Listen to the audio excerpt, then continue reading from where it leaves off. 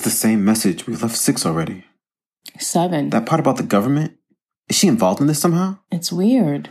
I don't know. What? I don't know.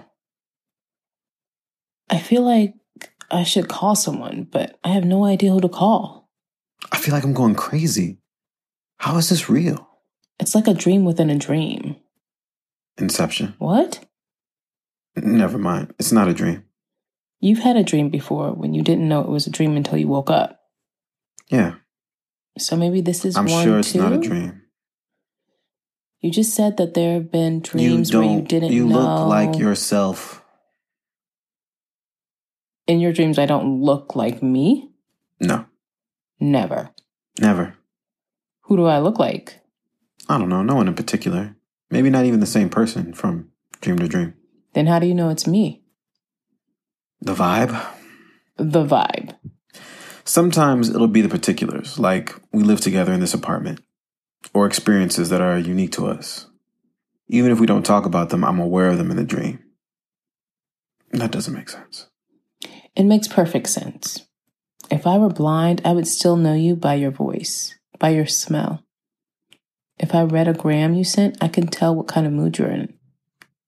If someone else had sent it, I think I'd know because you've established a voice. And it echoes through me, even if you aren't speaking. I'm glad I communicated that so well. But why is it never my face? I have no idea. Do you not like my face? I'm shallow, Ron. If I didn't like your face, your embarrassing, flawless face, I'd have left you alone a long time ago. Why is it embarrassing? The wealth of it. It's just so ostentatious. Like, save something for the rest of us. Greedy? I'm scared. I know. Let's cue her again. Okay. You have reached Dr. Miranda Estrom, clinical counselor and the director of the Pathways Initiative. Participants, please tell me how I can be of service after saying the word participant. If you would like to consider me for speaking engagements, please leave your information after saying the word speaker. For all others, please leave any pertinent details concerning your query at any time. Thank you and... Oh. If you are a member of the government seeking a private consultation, please be advised that I am not taking clients of this type at this time.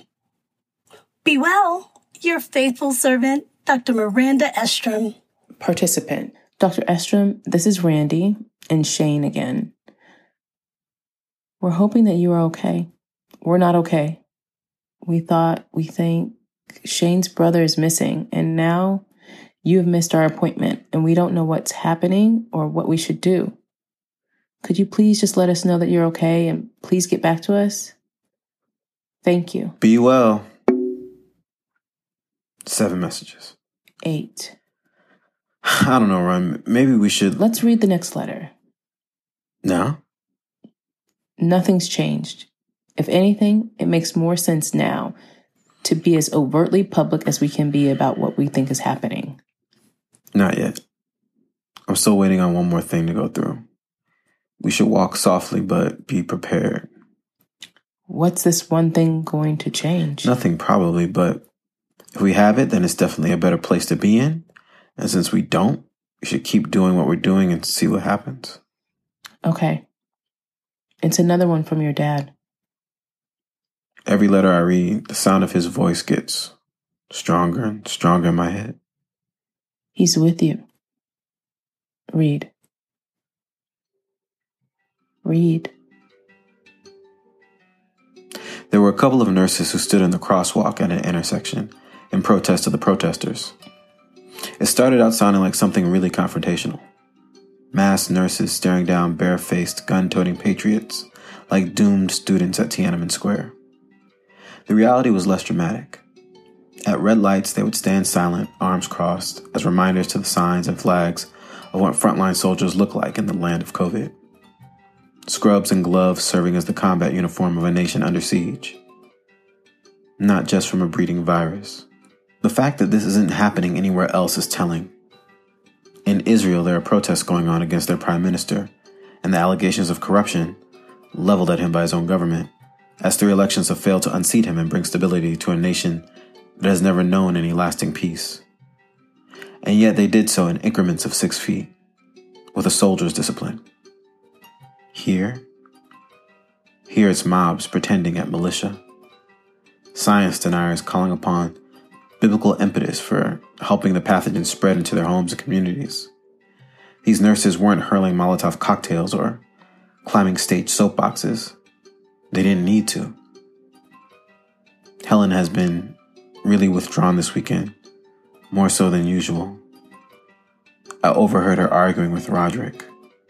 We all heard. The kids were sleeping next door, but the walls are too porous to absorb all that rage.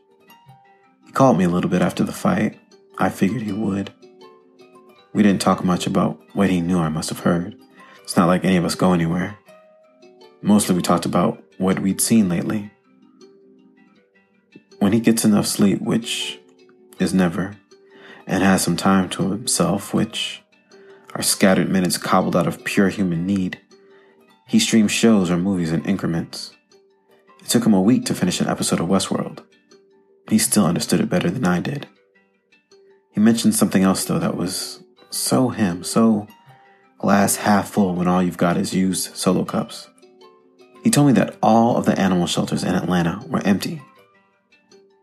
At first, I thought he meant that there was some mass euthanization project due to a shortage of workers or supply chain issues with food. It wasn't that at all.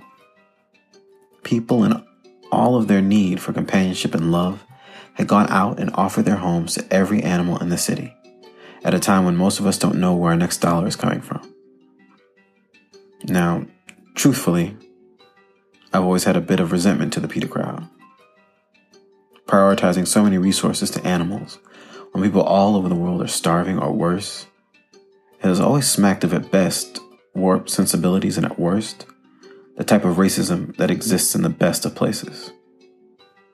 Maybe because he was the messenger and he'd seen so much and felt so much from hearing about this. Maybe because I knew he needed to hear something in me he wasn't finding in the places he called home. But I found myself genuinely affected and happy to know that somewhere in America people weren't being cruel or ignorant. Maybe the nurses and the dogs and cats are the real world and the rabid protesters are a malignant outlier. I think he heard the hope in my voice and took it as a mirror. I don't think it was an honest reflection, but I hope it was a lifeline. That's why we moved to Atlanta. You remember that? Wait, yes, but when did that conversation happen? My dad told us about the pets, and we thought that meant that it was a place where kind people thrived. So I said I wanted to live here, and you said you'd come with me. I think... Do you remember that? I'm not sure. Did we talk about it after, when you were living with Jude? Probably. I think maybe we did. Then maybe that's what I'm remembering. Was there anything about your dad that sounded familiar? Do you remember that fight? I don't. Do you? Yeah, I remember it. Was it as bad as your dad described?